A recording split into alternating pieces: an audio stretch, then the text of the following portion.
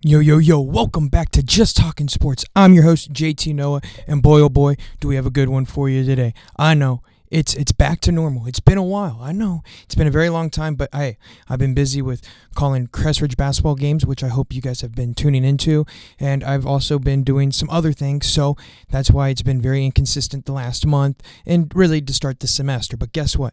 We're back, and we're about to do some more Just Talking Sports right here. It's alive. You know how it is. It's the greatest time when I get live with you guys. And so today's episode, we're going to talk college basketball. Hey, listen, they brought out their first look of the top 16 teams in the March Madness tournament as of right now. Then we're going to move on to the NBA, which NBA hasn't been playing because of the All-Star break, but we'll get into some news that's been happening throughout the break. And then the final thing is we're going to finish it off with the NFL. And listen, it's the last time we're going to talk about the NFL for a while, and so I'm going to give it a boom. I'm going to go over how I did with my predictions for the divisions and the conferences and my seeding. So we'll see how that goes. And then also I'm going to do a little bit of quarterback carousel to give you my prediction on where some quarterbacks could go this offseason. But without further ado, let's get into it with some college basketball. And right off the bat, let's talk about who is the best team in college basketball right now. It's so hard to pick who the best team is in college basketball just because of the transparency and all of the teams always finding ways not only to lose, but finding opponents that are hard, especially when you go on the road. That's the problem you have, is when you go on the road, it gets tough. Those environments are hard for those college students, and the pressure's on them. So that's why you see a lot of teams kind of stumble in road games, and that's why it's so amazing that March Madness is back to its full capacity this year when it goes to the neutral sites, and the fans are going to be electric. The upsets are going to be amazing. The Cinderella stories are going to be awesome. Cinderella story last year obviously was St. Peter's, the Peacocks, So who will it be this year? Well, we'll find out once conference tournaments start and those upsets already start happening in those tournaments. But let's start with this. The top 5 teams right now is Houston, number 1. Number 2 is Alabama. Number 3 is Kansas. Number 4 is UCLA. And number 5 is Purdue.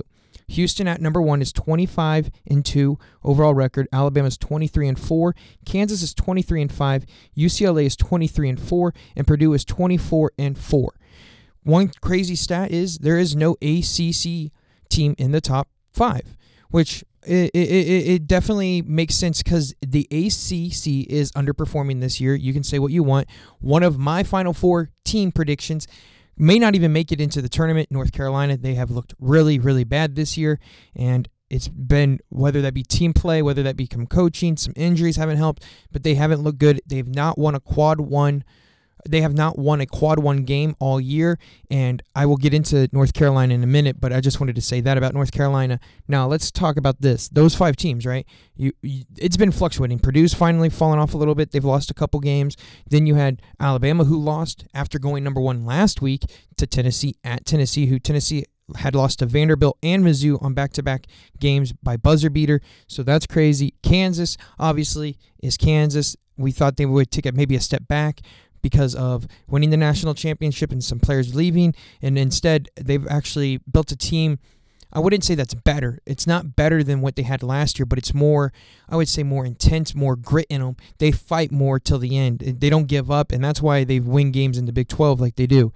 And then you have Houston. Houston's 25-2, but they do play obviously in the American, which is the weaker of all of those conferences that we're going to talk about. Purdue obviously is in the Big 10. They have some stuff. So Houston is in the American, but they did play a really good non-conference schedule, so they do have a really good resume with them. Now, here's the thing about Houston. I'll say this is, honestly, Houston, I would think, is the most scary team out of those 5. Not just because of their offense, but it's their defense. They're so versatile with their players. They can switch everything. They're so tall, lengthy, and they just get after opponents' offenses. So that's why I think they are going to be the number 1 seed, not just because of their roster, but also because I don't see them losing again. They might get upset in the American, but will that drop them far enough to get them out of the true number 1 seed in the tournament? We'll see. But Houston is so versatile. They can switch everything, and their defense is so gritty that's why they're this. I could see them being the scariest team out of those 5, just because you can use them wherever you want. They're so tall. They can jump so high. I watched them the other day against Memphis, and I mean, what they were doing, I know they only beat Memphis by 8, but still, the way they were playing was fabulous, honestly, just because of the way they could switch the screens and be on the on-ball defender and then go over and get the rebound. I mean, it is truly remarkable what they can do over there. Now, when you move on to Alabama, I don't know how to say this in the sense, but the SEC is competitive. We'll give them that. They're competitive. Obviously, they're not like the football. That goes to the Big 12. Big 12 is the basketball conference. SEC is the football conference. We all know this. But here's the thing about the SEC. I think Alabama has had a way easier time getting through their schedule in the conference play. And as much as we want to talk about, they lost to Tennessee at Tennessee. So they did beat Auburn at Auburn, but Auburn's not the Auburn team we thought they were going to be. They beat Missouri, whatever you want to call him. They beat the Tigers in Columbia, and we could say, oh, well, they didn't have Kobe Brown, the best player for Mizzou. Yeah, but still, they put it on Mizzou. So Alabama is that shaky team. I think Alabama is the 4th best team out of those 5. And so then my second team would be Kansas. I think Kansas is the 2nd best team in college basketball right now. You can take me on an argument, and I would listen to you about it, just because, like I said, this is a fluctuated top 5. But I'm saying right now, Kansas is number 2, just because of the way they play, the way they grit out games. Like, okay, you go back a month ago, you get blown out at home at the Phog. You never see that, but you get blown out by the Horned Frogs of TCU. Okay, last night you played TCU at Fort Worth and at their place, and guess what? You beat them. You didn't run them off the floor, but you played a game to your style, and you won. It was that grit style where you go up and get those rebounds. You get the second chance points. You go after the loose ball. You play a tight game, and you find ways to win. When you have McCullers, you have Wilson, Grady Dick, Adams, KJ Adams is playing well. Those guys are playing well, and we're not even talking about other players on their team. So it's a way they're moving, and Bill Self always has it their way with their guys, especially the halftime. You can go back to last year. Their halftime, what Bill Self does at the halftime, I want to know what he does, if he gives them cupcakes or something, because whatever he does at halftime, it works so well for his team. Look back at the national championship. Okay, you were down. Guess what? We come back and win against North Carolina. Okay, earlier this season, I went to a game, and guess what? They were down by 15 at half to Oklahoma State. Guess what? They come back and win. They find ways to win games. They will fight to the end, and that's what's so different about this team. Like I said, this isn't the best all-around roster that Bill Self has had, but guess what? This team knows how to fight and grit, and they will find ways to win games when it gets later on into the season, especially when it gets to the tournament time. That's how you got to find ways to win games. When you don't have a really good game offensively, this team for Kansas is going to find a way to get something going on the defensive side that can cause fast breaks for their offense. And that's why it's so crucial for them, and that's why I think they're a really, really scary team come March, because I do believe they could repeat. Grady Dick doesn't get enough credit for how he plays on the boards and defense. Yeah, he's a really good three-point shooter, but do you see him going over and getting his offense rebounded on his own missed shot? Do you see him getting some steals, going up for rebounds? So that's where the hustle and the grit from that Kansas Jayhawks team is actually more surprising than anything. Now, for my third team, I should say, I'm going Purdue. I know Purdue's lost a couple games here, but listen, they have the best player in college basketball in Zach Edey. Zach Edey's a beast. You can argue with me, but you're going to literally lose that argument, because Zach Edey's the best player in college basketball. He's the tallest player. He knows he's so good. He has transformed his game from where it was last year to this year. He's scoring. He's getting the rebounds. He wasn't a scorer last year. He was getting in so much foul trouble. He wasn't doing nothing for this Boilermaker team. And guess what? He found a way to revamp his game. He's staying out of foul trouble. He's making really good shots. He's getting the rebounds. You know he's going to get the rebounds, but it's the shots that he's taking and making is what's really made him a really good player, and that's why he's going to win, I believe, the best player, the nameless player of the year. And talking about that, let's talk about that as it's our question of the day. It is this: who was the player of the year in college basketball last year? So who was the college player of the year last year? And so as I'm talking about Zach Edey, I believe he's going to win it this year. That's why I bring up the question right there. So That's the question. But Zach Edey, not only that, their team is so good. They know how to play well.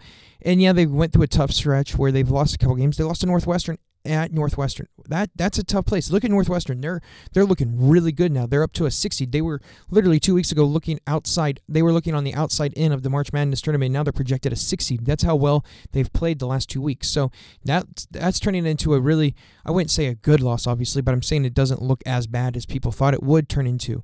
And so that's why it comes out like that. And so Purdue is going to find ways. They're going to stay in the hunt. They're going to stay in the top 5 throughout the regular season, and I think they're going to get another. They're going to be one of the 1 seeds. I think they're going to be the third 1 seed, and then you have the 4th one, which will be obviously Alabama. Now, the 5th team we haven't talked about that I have in the top 5 is UCLA, and the reason UCLA I don't think is going to get a 1 seed is because of this. They play in the Pac-12. And as much as we can debate Pac-12, the Pac-12 is playing down just like the ACC is, but the ACC is way worse than the Pac-12. But UCLA has had some tough times. I know they've lost 4 games, they're 23-4, but listen, when you can't find consistency on offense, it's hard for your team to get going. And, I mean, you'll see it happening from time to time, but I think they are probably in the range of more of the 5-7 best team in college basketball. And that's why I don't see them as a 1 seed going into March Madness, but I don't think they're way out there where they can't get to a 1 seed. They got to play well, and if they go out and they win the Pac-12 tournament and they win out for the rest of the season, I think they can get there. And it's really legitimate that they can do that, is win out and then win the Pac-12 tournament. If they do that, then I do believe they can win, get to a 1 seed, because as much as I've said, okay, I don't see Houston losing in their tournament. You have Alabama, Kansas, and Purdue. Okay, obviously, Kansas, I've talked about it. I think they're the second best team out there. But here's the thing. The Big 12 is so good. Like, I mean, you think about it, they are the best conference in college basketball. K-State, TCU, Iowa State, Kansas, K-State.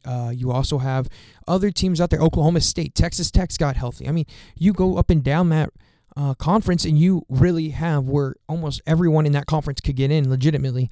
But obviously they won't. But I'm just saying, like, that's all there. Baylor. I mean, what a win by Kansas to go on the road and beat Baylor and beat TCU in the last 2 games. So there's those things. So that's why Kansas is there. And I think they're going to do just enough in the Big 12 tournament if they don't win it, that they're going to stay a 1 seed just because of how good the Big 12 is. Now, say Baylor goes out and wins it, then you're going to see Baylor. And so you might have 2 Big 12 teams getting a 1 seed nod. And so, like, you can see Purdue losing because you have Indiana. You have like we said, Northwestern. So those guys, they can lose. Obviously, 1 bad game and you're done in tournament play, especially when it comes to not only your conference but the March Madness. So that's why it's so crucial to have multiple ways of going about it.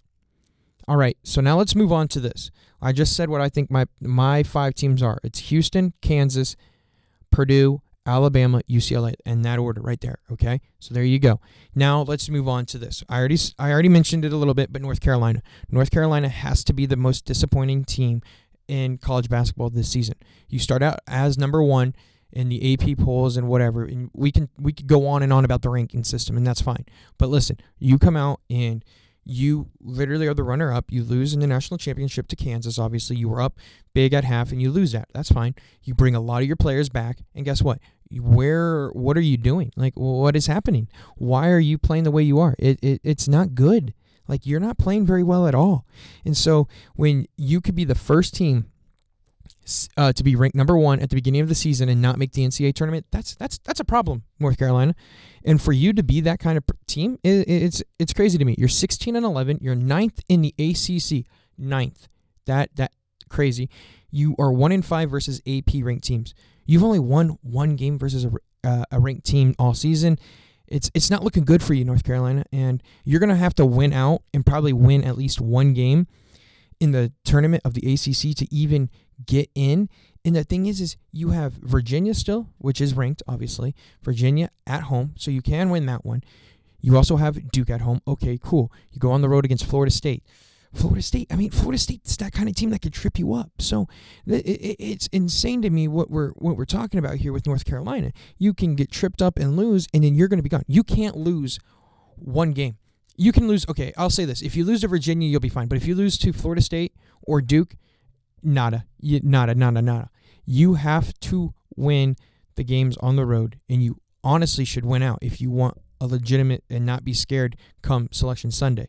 You have to win out and win at least one game in the ACC tournament to even get in with, I would say, breathing room. If you lose one and then you don't even win a game in the ACC tournament, you're going to be done. You're going to be the first team ever to be ranked number 1 to start the season and not make the tournament. And that's crazy to me to think about that. That's wild. Who would have thought North Carolina would be that team on this season? And like I said, it's wild to me because you guys, at the beginning of the season, you had injury problems, so that was it. But when you come to conference play so far, you just haven't looked good, and your chemistry's been off. You're not getting the ball inside. It's just like Bacot's not getting the ball enough, in my opinion, inside where he's a beast. And so I know he was injured a little bit early in the season, but still, get him the ball. He's one of your better playmakers. You have R.J. Davis, I know. You have Caleb Love, I know. But your offense needs to run through Bacot because Bacot, if he's on, he's going to get double teamed and it's going to find someone open out there. So that's why you have to run the offense through Bacot, and you haven't been doing that. And guess what? It shows in your record. Now, like I said, they brought out the first. They gave us a sneak peek of what the March Madness committee thought was going to happen if the tournament started on Saturday.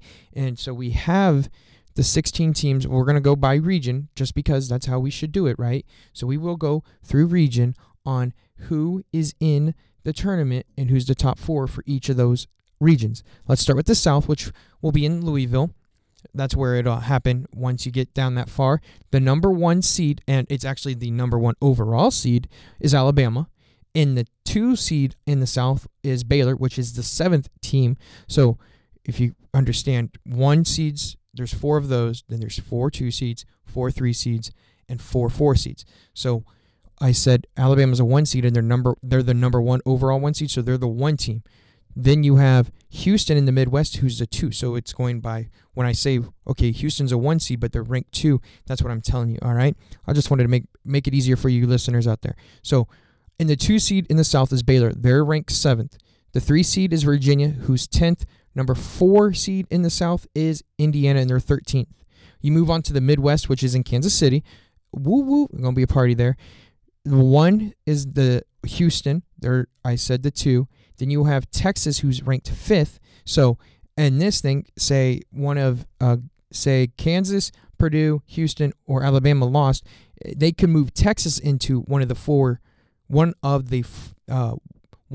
1 seeds out there. And they're the 5th one, so they're the next one up. Then you have Tennessee, who's the 3 seed in the Midwest, and they're ranked 9th. Then you have the 4 seed Xavier, who's 16th. So Xavier's the last one, and they're 16. Move on to the East, which is in New York. The 1 seed is Purdue. They're 3rd ranked. Number 2 is UCLA, who's 8th. 3 is Iowa State, who's 11th. 4th is Marquette, and they're 14th. Move on to the West. You have Kansas, who's the 4th 1 seed, so they're 4 overall. You have number 2, Arizona, who's the 6th ranked. 3 is Kansas State, which is 11th ranked. Kind of crazy that they have K-State and Kansas in the same region. And then you have Gonzaga, who's the 4th seed, and they're 15th. And so the crazy thing I thought is this. I can't believe Indiana is in as a 4 seed over UConn. UConn didn't get in. I thought UConn deserved to get in over Indiana in the top 16, and they didn't give it to UConn. I think UConn's had not a better season, but they've had a tougher schedule, and it shows on their record. Yeah, they've lost a couple games, but they've played a tough schedule, and they've played well, and I thought they deserved it over Indiana. But hey, like I said, this was just our sneak peek. It's the only sneak peek we're going to get, and obviously it's going to fluctuate because college basketball is wild here, folks. So that was my one big surprise, was Indiana over UConn. My other surprise is this. I can't believe they have Texas as the 5th ranked, and so the first 2 seed. I can't believe they have them over Baylor and Arizona for that matter. I truly believe that Baylor is better than Texas, and I don't care if they've played each other or whatnot. They have played each other, obviously, but I just think Baylor is getting into a groove. They've looked good. Their point guards are so good for Baylor. I mean, it is crucial for what they did and what they do. They run through their point guards, and their point guards are fabulous. Another one that was surprising is UCLA. And like I said, UCLA, we talked about it. They're in the AP poll. They're ranked 5th, and on this, they're ranked 8th. They're behind Texas, Baylor, and Arizona. They are literally the last 2 seed on the 2 seed line is UCLA. So they're even behind one of their conference foes in Arizona. So that just shows you how that is. Another one that's, you think about this. You're thinking about it. You have Baylor, Texas, Kansas, K-State. So you've got 4 already in the top 16 for the Big 12. So, you're thinking about that, and that's crazy. 4, so they're taking up 25% of the top 16. That's how good the Big 12 is, guys. Like, that's how great the Big 12 is. And that's why I think the Big 12 can do real big damage when it comes to March Madness. I wouldn't be surprised if you go to the Elite 8 and there's at least 3 teams from the Big 12 in the Elite 8. That's just how it's going to happen, because the Big 12 is so packed. They have such good coaches, good recruiting, and they play basketball the right way. Look at K-State. K-State was supposed to finish last, and look at them now. They're in a 3 seed line and ranked 11th out of 16. It's crazy what K-State's going to do. And then you have Iowa State. Obviously, Iowa State's doing things out there too. So that's where it's going to come down to, is what the Big 12 is going to do, and it's going to be those kind of things. And a lot of teams could be very upset because, there's one team that I think that has to win the Big 12 tournament and can win the Big 12 tournament, but they have to win the Big 12 tournament, in my opinion, to get into the tournament, and that's Texas Tech.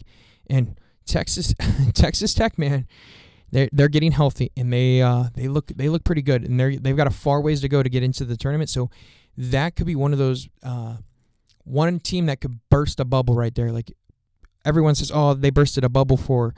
We'll go with Mississippi State, just because I know they're on the bubble right now, and say Mississippi State doesn't find a way to get in, and they're on the bubble watch, and so boom, there goes Texas Tech. They win the Big 12. Oh, there goes Mississippi State's bubble bursted, because a team that wasn't supposed to get into the tournament now gets in because they got the at-large bid for winning the conference championship tournament. So that's why people say, oh man, that team's bubble has been bursted. It's because they were on the bubble and they could get in as long as there wasn't a team that shouldn't get in, and they get in. So that's what it means when someone's bubble is bursted, is because an at-large is taken away from someone who wasn't going to get in unless they got that at-large bid, and they got it.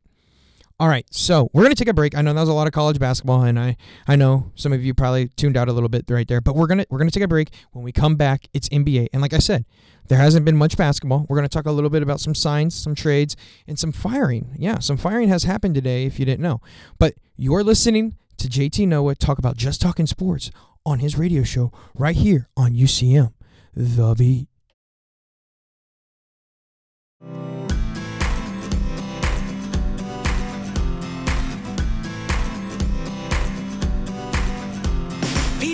Saying to your friend, get a different face, and posting on their feed, they're super ugly. The things they say to them online are cruel and they're not true. So tell your friend, I'll stand up for you. Don't worry, I know what to do. Tell the world I see.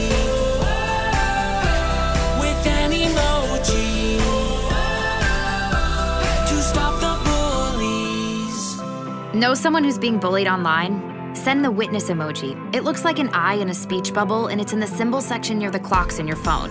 You'll let the world know it isn't cool, and you'll let your friend know you care. Learn more about the witness emoji at eyewitnessbullying.org. Brought to you by the Ad Council. Okay, so 5 tacos of cheese and a large soda, that's $10,012. Please drive around. Wait, 10,000 what? It's obvious you're buzzed and driving. I've only had a few. I'm fine. Yeah, the food's $12, but getting pulled over for buzz driving could cost you around $10,000 in fines, legal fees, and increased insurance rates. Please drive around. Actually, just park and come in. Nothing kills a buzz like getting pulled over for buzz driving, because buzz driving is drunk driving. Brought to you by the National Highway Traffic Safety Administration and the Ad Council. Welcome back to Just Talking Sports. I'm your host, JT Noah. Man, oh man, is it time for the NBA. And like I said, the NBA has been taking some times out of the game just because of the All-Star break. And so now we're going to talk some news that has happened since the All-Star break has happened, since I've talked about the NBA, because it's been a while, because I didn't talk about it the last time because I was doing my Super Bowl preview. If you haven't watched that, go on UCMTheBeat.com, go under Just Talking Sports, and you'll find it. It's a podcast. It's not in the format of a live radio just because I didn't have time to do a live radio for it. I just had to make it up on the fly because I wanted to get it out for you guys. And like I said, Crest Ridge basketball was in full swing, and I couldn't get in on Tuesdays to do it. So I made it into a podcast just because I wanted to have that out there. Whatever the case, we'll get into the Super Bowl and stuff another day. But into the NBA.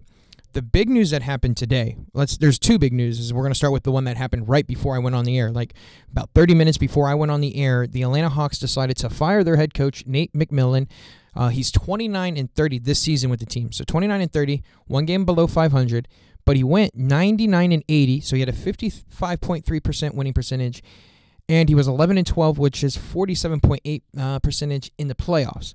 So now the assistant coach, Joe Prunty, will become the interim coach for the Atlanta Hawks, and I think this is a move mostly due with Trae Young. I think maybe Trae Young had some talks with it just because you hear they want to keep Trae Young around. So Trae Young wants to win, have a winning culture, and right now he doesn't feel that way with the team, so he went out there, and I think he had probably some say in if they're going to keep him or not, and at the end of the day, they decided to fire him, and so they said they're going to go right ahead and get into the looking for a coach. I mean, they're right now sitting 8th in the Eastern Conference, and so you're 3 games back from the Miami Heat, which is at the 7th spot. You're a half game ahead of the Washington Wizards, so you're in the play-in tournament right now, which is obviously not guaranteeing you getting into the playoffs, but still, they're sitting right there on the graps, right between the 7 to 10 line. They're at the 8, so they're looking fine for the playoffs going forward. But they've got to find some consistency, and I think that's why they decided to let McMillan go and try to find a new head coach during the season,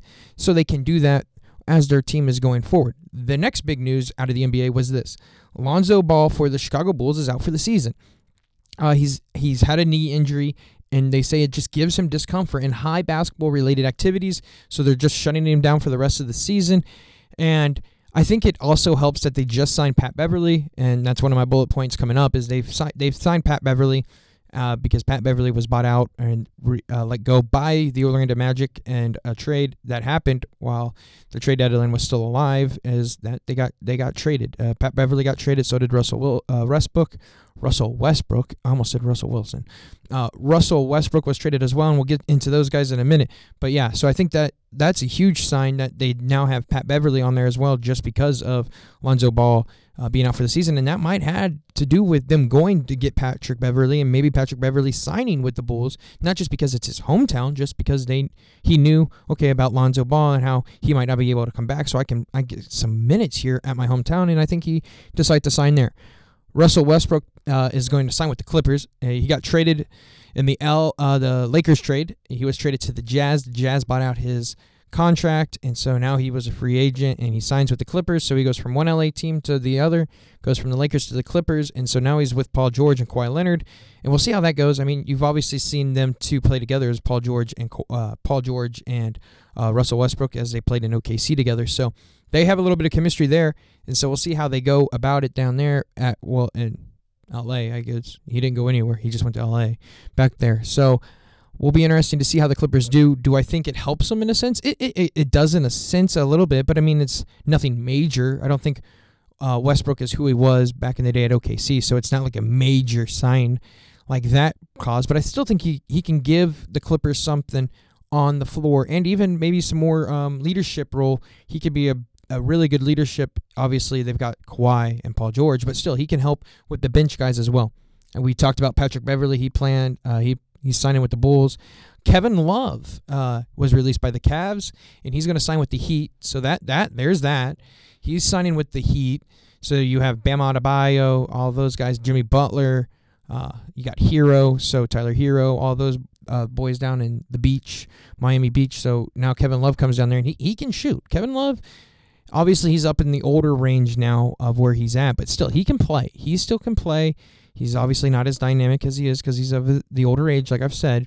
But still, he can do some things out there for the Miami Heat, and they will really take him for that because, like I said, the Miami Heat are also in that situation for the play-in game because they are sitting at the 7th spot. Now, they're only a half game back from the Knicks for the 6th spot, so they could jump up and get into the playoffs without playing in the play-in tournament if they can do some work and get inside. And I think they can, but so he can help them there. So that's what I'm talking about like that. So the Heat, obviously, I think they're going to obviously make the playoffs. I think even if they get into the play-in tournament, they'll find a way to get in to the playoffs. And so, like I've said, the East is loaded. And so the Heat will find ways, and that's a huge addition for the Heat with Kevin Love. Now let's move on to some notable, I would say, things that happened during the All-Star break through the activities and functions of it. Let's start with this. Damian Lillard, it's always Dame time, baby. And so he wins the 3-point contest, and that's great for him. Like, he finally won it. It was his third time in it, and he finally wins it. But I think the bigger story about that was Tyrese Halliburton. He tied the 3-point record in the first round. He scored 31, and so maybe he used all his juice right there in the first round and couldn't finish it in the final round, as it was Halliburton. It was I believe, it was Buddy Hield, and then it was Damian Lillard. So that's where it came from right there, and Damian Lillard won it, and Halliburton finished in second, and then Buddy Hield in third. So that's how it went, and he finally wins it out of 3 tries. But the bigger news of that night, it was the same night, it was the dunk contest. It was obviously Mac McClung, and if you don't know who Mac McClung is, please just go look up his high school dunk tape. I mean, it is insane what he was doing in high school, and sometimes even in college. He really hasn't played in the NBA, which is fascinating to me. He has only played 2 NBA games at all time. That's all I'm saying. He's only played 2 NBA games all time. He's been a G League player most of his career, and they allowed him to play in the dunk contest just because they know what he can bring, and he brought it, folks. He brought it. He's the first G League player to be invited to the event, and guess what? He won the dunk contest. It's insane. Like, there was the thing about how he's only made $102,000 in the 2 NBA games he's played in his NBA career, and then he wins the dunk contest and he wins $100,000. So he's doubled his fortune because of the dunk contest. So, I mean, he did fascinating. All of his dunks were beautiful. Me and my roommates were watching it, and one of my roommates, I won't say his name because I don't want to bash him, but he goes, "Oh, it wasn't that good." And I was like, "Dude, you're nuts." It was a really good dunk, and he got a 49 on that. The lowest he got was a 49, folks. That's how good it was. They're scored out of 50, and the lowest score he got out of 4 dunks was a 49. All the others were 50. He was 1 point away from a perfect dunk contest. Insane. So that's like, I was like, it was fascinating, and it was wild to watch what he was doing, and just to think about it, that he was a G League player doing that to the pros, it was funny. Now let's move on to some other news in the NBA. Now this is more like later news, more, I would say, older news, but I think it's something we need to talk about, and that's the 2 big trades that happened, both involving the Nets. The Brooklyn Nets decided to trade away in 2 different deals. So totally different deals to 2 different teams. First up, I want to talk about the big one. I think this one's the most major one, and that's the Kevin Durant trade. Kevin Durant was traded to the Phoenix Suns, and the Phoenix Suns gave up Mikal Bridges, Cam Johnson, Jay Crowder, and 4 unprotected first-round picks, folks. 4 unprotected first rounds. 4. They gave up 4 first-round picks, and they gave up 3 players. And I mean, those 3 players are no slouch. Let's not go anywhere with that. Cam Johnson can play, and Mikal Bridges can definitely play. Those 2 are fascinating players. And I think they can help the Brooklyn Nets. The Nets are obviously now, it's kind of like in a form of in rebuild mode, but I don't think they're fully in that rebuild mode, just because you're not going to be like, oh yeah, we're in rebuild mode. They're obviously going to, I think, still make the playoffs. Like, they're in a position right now where they're in the 5th seed right now. If the playoffs started, they are 7.5 back from the Boston Celtics. They're 2 games up on the Knicks, so they still have a ways to go for them to even fall out of the playoffs, and I don't think they will. It'll be interesting to see how this young team does when they get to the playoffs, because they've actually played pretty well together in the games without Kyrie and Kevin Durant. And if you didn't hear the little spoiler there, Kyrie is traded as well. But Kyrie was traded he was traded to, I should say, the Mavericks. And very, very fascinating for that. And I will get into both of the other sides of these trades in a minute. But the Mavs, they gave up Spencer Dinwiddie, Dorian Finney-Smith, 2 second-round picks, and 1 unprotected first-round draft pick in 2029. So 2029, guys. 2029. It's 2023 right now. So that's in 6 more years. So think about that. So in 6 more years, how old will you be? Well, if I'm thinking about it, I'll be 28 years old and this player's getting drafted. That's crazy, man. This kid could be 13 years old right now. He could be 12 for all we know. Like that's crazy. No, he can't be 12. He could definitely be 13 right now. But he could be an 8th grader right now, folks. That is fascinating. Or no, 6th grader. It's a 6th grader. Holy crap, that is so weird to me what they've done with that trade. Now, for the Kevin Durant one for the Phoenix Suns, now you have CP3 obviously, Devin Booker. Devin Booker's still injured though. DeAndre Ayton, which that's the most fascinating thing to me about the Suns doing this trade. They didn't have to get rid of Ayton. I thought for sure if they were going to trade for Kevin Durant, they were going to have to get rid of Ayton. They didn't have to get rid of Ayton, folks. They kept Ayton. And obviously they gave rid of those three and the picks. But they kept Ayton. They've got CP3 still, Chris Paul, obviously, Devin Booker, and now you have Kevin Durant. I feel like they're going all in. You would think they're going all in, right? I think they're going all in. And I think it was a great move by them. Obviously, Kevin Durant's a little injured still, and he hasn't played for him yet. But once he comes healthy, he's going to be ready for the playoffs. And they'll be fine for that because, I mean, the Suns are sitting pretty right now. The Suns are in the 5th spot. They're a game above the Dallas Mavericks, which is funny, and they're only a half a game back from the 4th spot to get for the Clippers. So, I mean, they're sitting pretty. And then you move on to the Dallas Mavericks. This is the one where it's going to be more interesting to me because it's going to be interesting to see how Luka Doncic and Kyrie play together. They've only played really one game together, and it'll be very interesting to see how they mesh because we always talk about this. We always talk about, okay, who's the ball handler? Well, Luka loves to have the ball in his hands, but Kyrie loves to have the ball in their hands.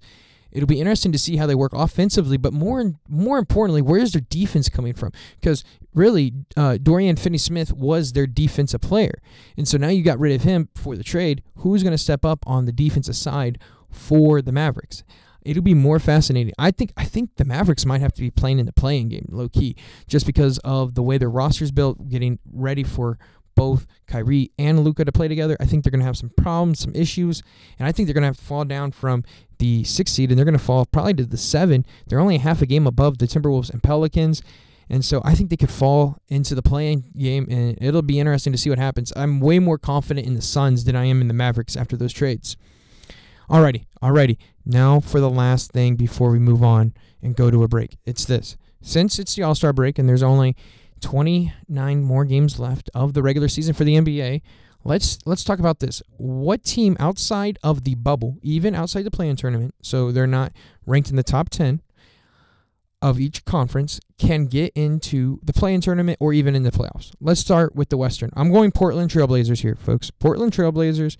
I almost wanted to go to Utah Jazz, but I just don't. I can't. I like Damian Lillard, and I like Nurkic over there as well for Portland. So I think that team's more suited than Utah is to make the leap and get into the top 10. And I think the Oklahoma City Thunder are going to fall a little bit. It's not going to be a drastic fall, but you got to think about it. Utah and Portland are only a half game back from OKC, and I don't see Golden State, who's only a half game ahead of OKC, to fall much farther, even though Steph Curry has been hurt. I just think Portland's going to make a move, and they're going to get ahead of Utah and OKC to get in front of those two. I just think Portland has more depth. They have a better veteran leading team, and I think that's the reason they will get into the playoffs on the Western side. Now we move on to the Eastern side. I felt so much more better about this yesterday than today once the news came out about Lonzo, but I have the Chicago Bulls. I think the Chicago Bulls, even though they're 2 games back, they are 2 games back from Toronto, from the 10 spot, but I really like the Patrick Beverley move to go get him, sign him, and I also really, I don't think it's going to be Toronto that falls off. It's the Wizards who are ahead of Toronto. The Wizards are 13. They're 13 and a half back from Boston. They're only a half game lead on Toronto, and they're only 2.5 game lead on the Bulls. And I think Chicago can find a way to move up. They've lost 6 straight, so they needed this break. But I think the Chicago Bulls are going to find a way to pull it out. They're going to find a way to get some wins, and they're going to go in and they're going to win and get into the play-in tournament. And I think they're going to get the 10 spot. I think Toronto's going to get the 8, and I think Atlanta's going to get the 9. So it's going to be a little mixture right there. Right now it's 7 Heat, 8 Hawks, 9 Wizards, 10 Raptors, and I think it's going to go Heat 7, or Heat might even get in. It'll be Knicks 7, it'll be Raptors 8, Hawks 9, Bulls 10. That's where I think it's going to fall right there, and the Wizards are going to get booted out. We'll see what happens, though. All right, when we come back for the final time in probably at least a month, I'm going to say it, at least a month, we're going to talk NFL. The last time for a month, we're talking NFL. We're going to go over how my predictions went for the season. We're going to talk about quarterback carousel, and we're going to talk about some coaches on the move, whether that be for assisting, for offensive coordinator, defense coordinator, or maybe even some head coaching jobs. But you're listening to Just Talking Sports right here on UCM, The Beat. Only in the forest can you see this. And this. And this.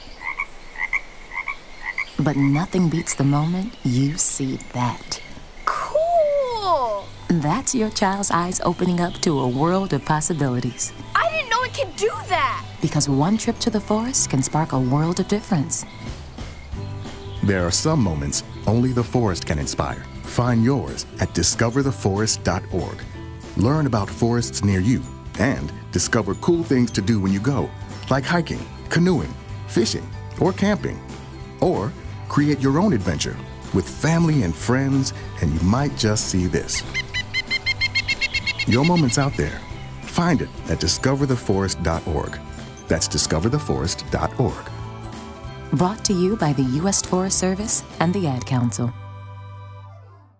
Hey y'all, I'm Blake Shelton. I love that country music connects people all over this great nation, but unfortunately so does something else, childhood hunger. 15 million children struggle with hunger in America. That's why the Feeding America nationwide network of food banks works to rescue our surplus food to help provide billions of meals to families in need across the country. Join the fight against hunger at feedingamerica.org. Together, we can solve hunger. Together, we're Feeding America. Brought to you by Feeding America and the Ad Council.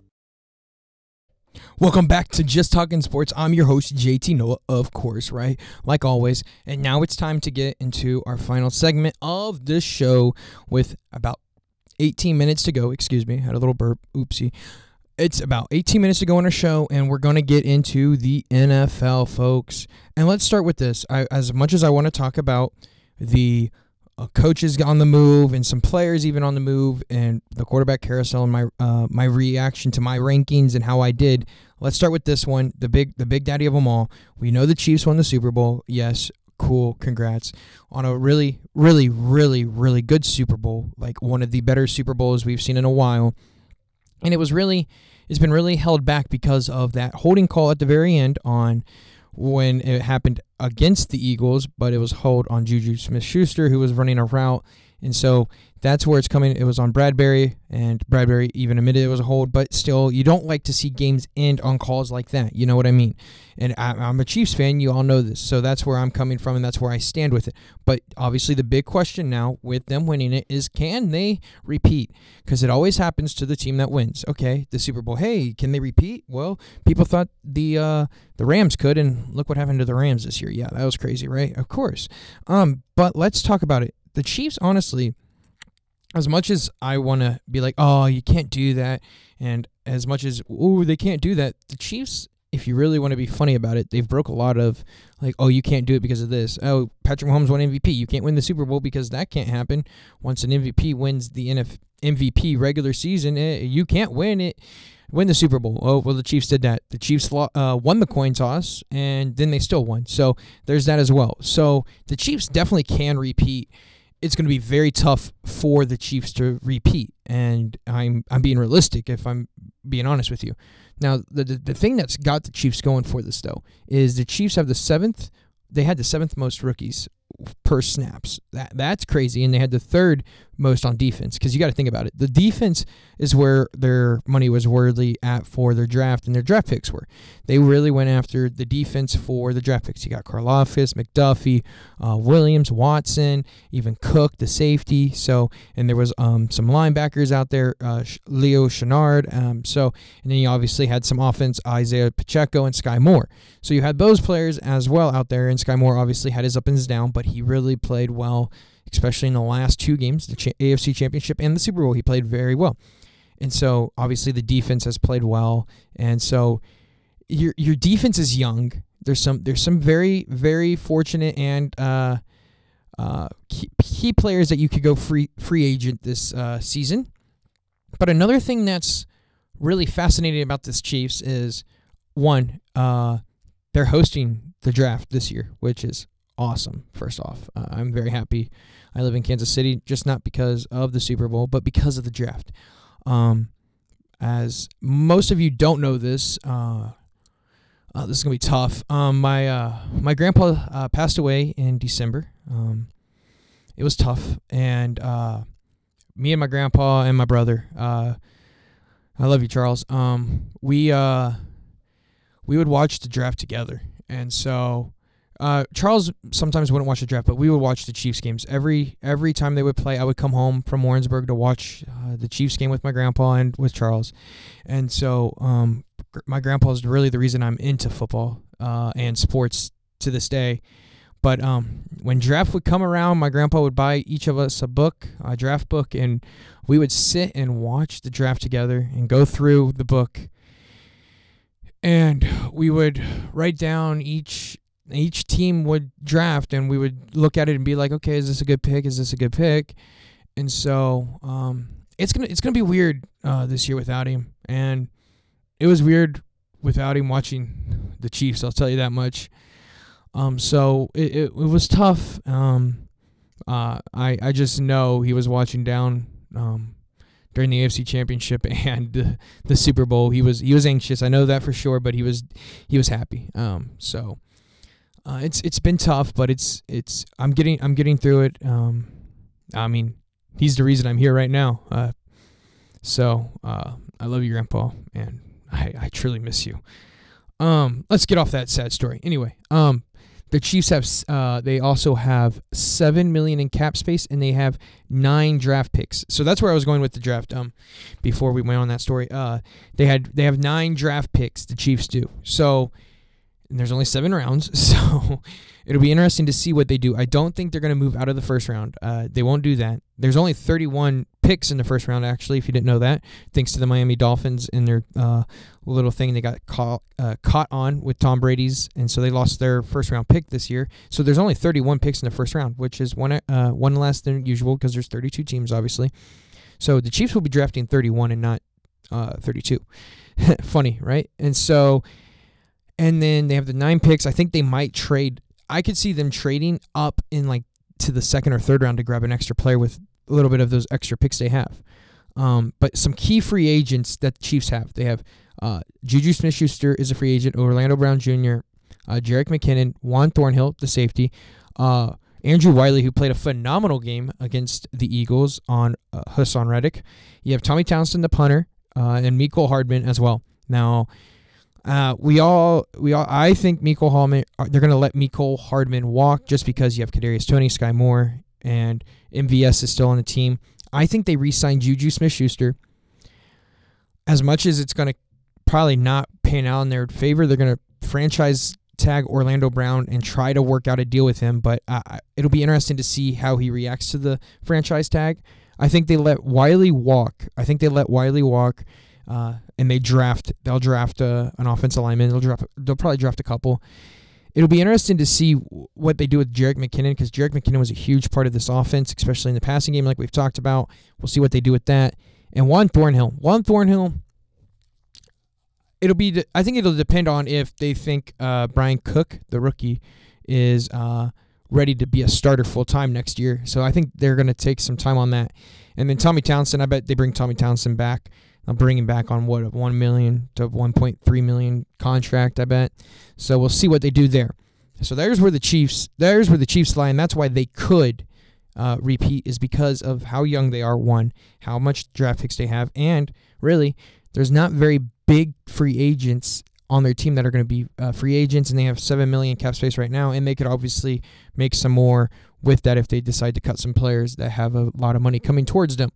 Now, for Derek Carr. Derek Carr was benched in the regular season by the Raiders, and guess what? He was released. They wanted to trade him, but he had a no-trade clause, so he had all the chips in his hand, and he said, you're not getting anything for me. You're going to release me, and then I get to pick where I go. And he had the sense of where he could go anyway because he had the no-trade clause, but he really forced their hand because they're not getting anything in return. You're just releasing me, and guess what? You're going to have to go find a quarterback, and you're getting nothing in return. So props to you, Derek Carr. You have Jim Bob Cooter. He leaves the Jacksonville Jaguars for the Colts offensive coordinator. He was the Jags passing coordinator, so We'll see what he can do up there for the Colts. Obviously, they needed to redo their offense completely because their offense was no good. Their whole team was no good this year. The Chargers defensive coordinator Ronaldo Hill actually leaves the Chargers. It wasn't he got fired. He left the Chargers, and he's headed with Fangio to Miami. They're going to the South Beach together because Vic Fangio is going to be the defense coordinator for the Miami Dolphins. Eric Bieniemy heads to Washington for the offensive coordinator job and the assistant head coach job in Washington. And I'm going to stop there with that one right there because I want to talk about it. Listen, as much hate as Bieniemy is getting for this move, I think it was the move he knew he had to make, because everything that he's done so far has worked out brilliantly. Think about it. He took over as the offensive coordinator for the Chiefs when Patrick Mahomes became starting quarterback, I should say.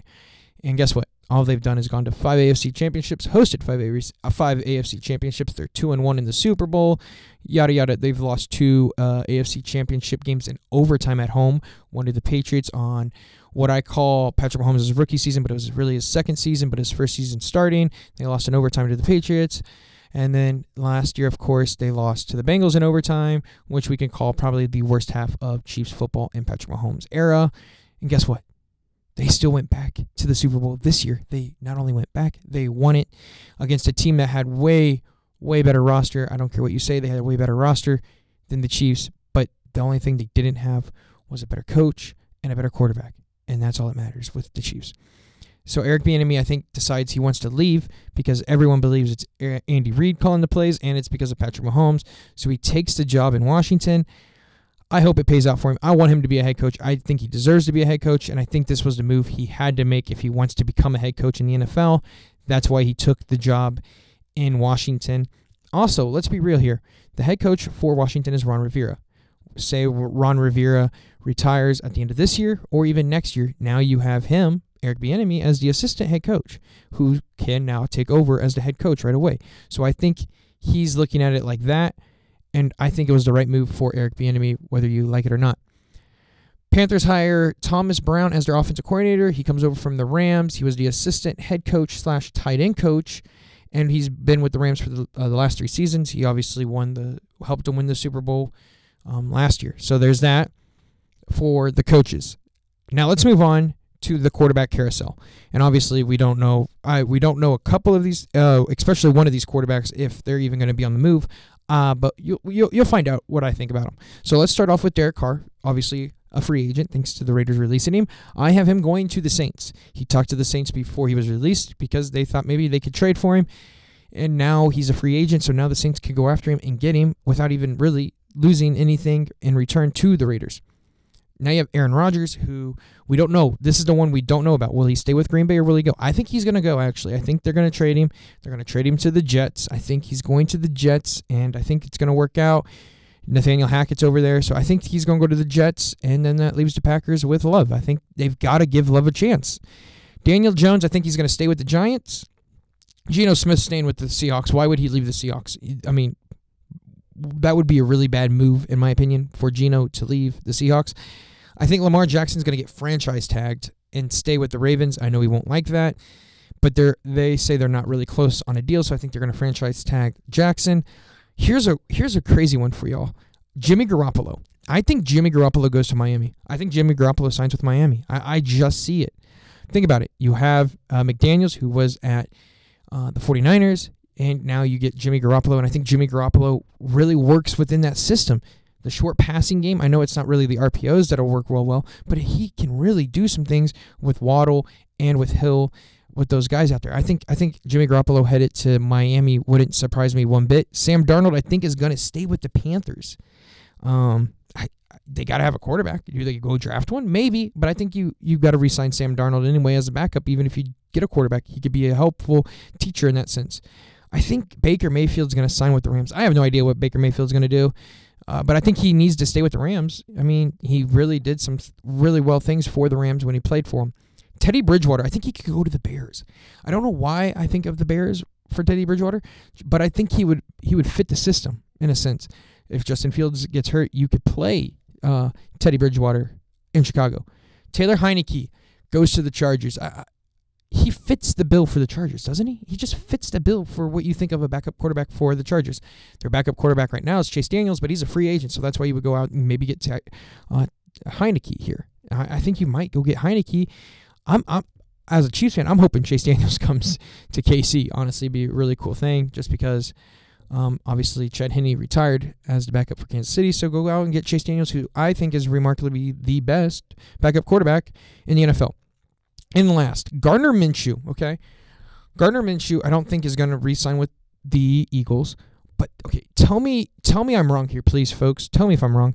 Do you not see Gardner Minshew in a Lions uniform with Campbell out there, man, eating kneecaps? Dude, those two fit personality-wise. I think those two are the best personality-wise you could put together as of right now. I think it would work so well for them. I think if you put those two together in Detroit as a backup, obviously, to Jared Goff, it would work out so well because of their personality traits. They fit so well into the system of what the Lions are about with Campbell there. I think it works out great for them. So that's where I think it's going to go. All right, I have about 4 minutes to get through my last segment, which is the standings. And how did I do? Okay, let's start with we're going to start with the AFC East, where I thought the Bills would win the division. The Dolphins would be second, Patriots third, and Jets fourth. How did I do? Bills first, Miami second, Patriots third, Jets fourth. Wow, JT, you did it. You did it. Yeah, you did it. Obviously, I didn't get the records right because I had Bills going 13-4, and they went 13-3. Oh, my gosh. I could have had it right, but they didn't play that one game in Cincinnati. That's crazy to me. All right, moving on. You have the AFC South, and the AFC South was won by the AFC South was won by the Jags. I didn't think the Jags would win it. I had them in third. I had the Colts. Winning it, folks. Yeah, shame me all you want. I had the Colts winning it. Colts finished in third. I had the Texans in last, though. Of course, they did. I didn't think the Titans were going to win it, so there's that. There's that for me. The Titans did finish in second. AFC North, I had the Ravens winning. The Ravens got second. The Bengals got first. The Steelers got third, and the Browns got fourth. I went Ravens, Bengals, Steelers, Browns. Okay, I got the first two mixed up. And then in the AFC West, I went Chiefs, Chargers, Broncos, Raiders. It went Chiefs, Chargers, Raiders, Broncos. Okay, well, I got the bottom two wrong. Well, guess what? I told you who was going to be the first one, and guess what? It happened. The Chiefs. Now, let's go on to the standings for the AFC. And I believe let's look at my standings here, folks. Oh, yep, guess what? Chiefs won. I had it right. Chiefs won. Guess who had two? I had Bills two. Guess who were two? Bills. The three. Now let's not talk about the three. I had the Ravens as three. The Bengals got it, and then fourth I had the Colts. Now obviously I didn't have the Jags in, so okay, got me there. But I did think the AFC South was going to get the fourth spot. My fifth seed was the Chargers. The fifth seed was the Chargers. The sixth seed was going to be the Bengals, and I picked the Bengals, but the Ravens got it. So I just had those two flipped. And then I said the Dolphins were going to get seventh, and guess what? The Dolphins got seventh. So in reality, I had 6 out of 7 teams correct for the playoffs. The only one I had wrong were the Colts, and I can live with the Colts being bad, I guess, because even though they were bad, guess what? The Chiefs lost to them. That's how you know the Chiefs were going to win the Super Bowl. When you lose to a bad team like the Colts, the Chiefs win. It's just how it goes, right? All right, let's move on to the NFC. I did way worse in the NFC, folks. I'll tell you that much right now. I probably did way worse in the NFC. All right, I went Rams, 49ers, Arizona, Seattle. Lovely.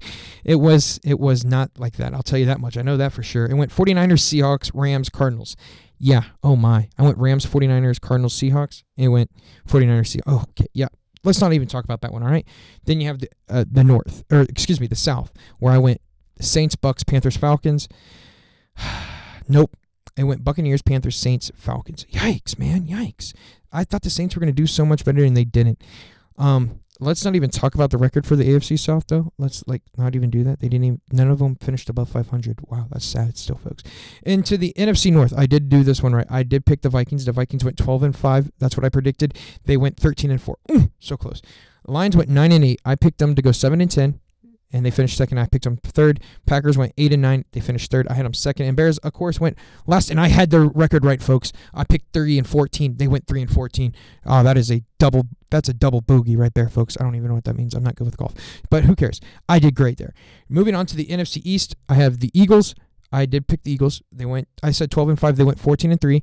Dallas Cowboys went I said 10-7. They went 12-5. Then the Commanders and Giants. Okay, I was really low on the Giants, and guess what? They proved me wrong. The Giants did well. So I had the Giants going 4-13. They finished what? 9-7, and they won a playoff game on the road. Crazy. That's crazy. Okay. I had the Rams to 1 seed. Oh my God. That looks so bad now. I had the Rams to 1 seed, Eagles 2 seed, 3 Vikings. Hey, I did have that right. The Vikings did get the 3 seed. Saints didn't make the playoffs. Bucks got the 4. They were like the 5. Packers didn't make it. So out of there, gosh, that's really bad. I did not do well there, folks. I went 4 of 7 with the teams. Eagles, Bucks, Vikings, 49ers. Yeah, 4 of 7. But I did get the Super Bowl prediction right. I said Chiefs Eagles. I said Chiefs Eagles. Don't let them forget you. I did say Chiefs Eagles, okay? Chiefs Eagles was my Super Bowl pick, and it worked. I did get some of those right. I can't believe I got the exact record for the Bears. It's insane to me, okay? Insane to me. All right. I got to get going. I got to get going, all right? I'll let you all go, but you know what it is. It's the answer for your question. The answer for your question. Remember, the question of the day or the show was, who won the College Basketball Player of the Year last year? And the answer is Oscar Tshiebwe, baby, from Kentucky. He was the second ever to do it in school history. Oscar Tshiebwe won it last year. He ain't going to win it this year. Kentucky was better last year than they were this year, but Tshiebwe's still having a pretty good season this year. He's the leader for that team, but he's not winning it this year. Like I said, Zach Edey's winning it this year. Alrighty, folks. That's the show. It's been a great one, hasn't it? I know. It's been a fun one, been a long ride. So it's been crazy. Remember, I love you all. You all have a blessed evening. Watch some college basketball. Do what you want to do. We're going to talk later. Like I said, I love you all. You have a great one. And until next time, peace out. Bye.